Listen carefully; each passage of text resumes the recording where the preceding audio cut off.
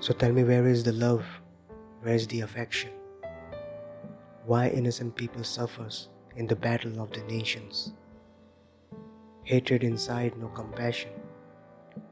Humanity connection declining. Something is wrong, need correction. Cause they'll be dropping bombs. See what human has become. Can see another nation. Our heart turns so numb. So can you see where it's leading? Children are crying and they're bleeding. Away from home, tell me how you will be feeling. Like condition in Syria and what happened in France is happening around the world if you can notice and glance. Even in your own country, my people also suffered. Disgraced human races like terrorists, when it gonna be over? Looking at the coverage in the news and papers, I pray for the sufferers to the world's creator.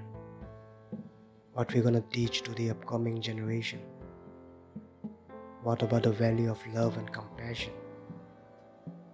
Being a human, we gotta serve for humanity. If that's the case, then I guess we are losing our clarity.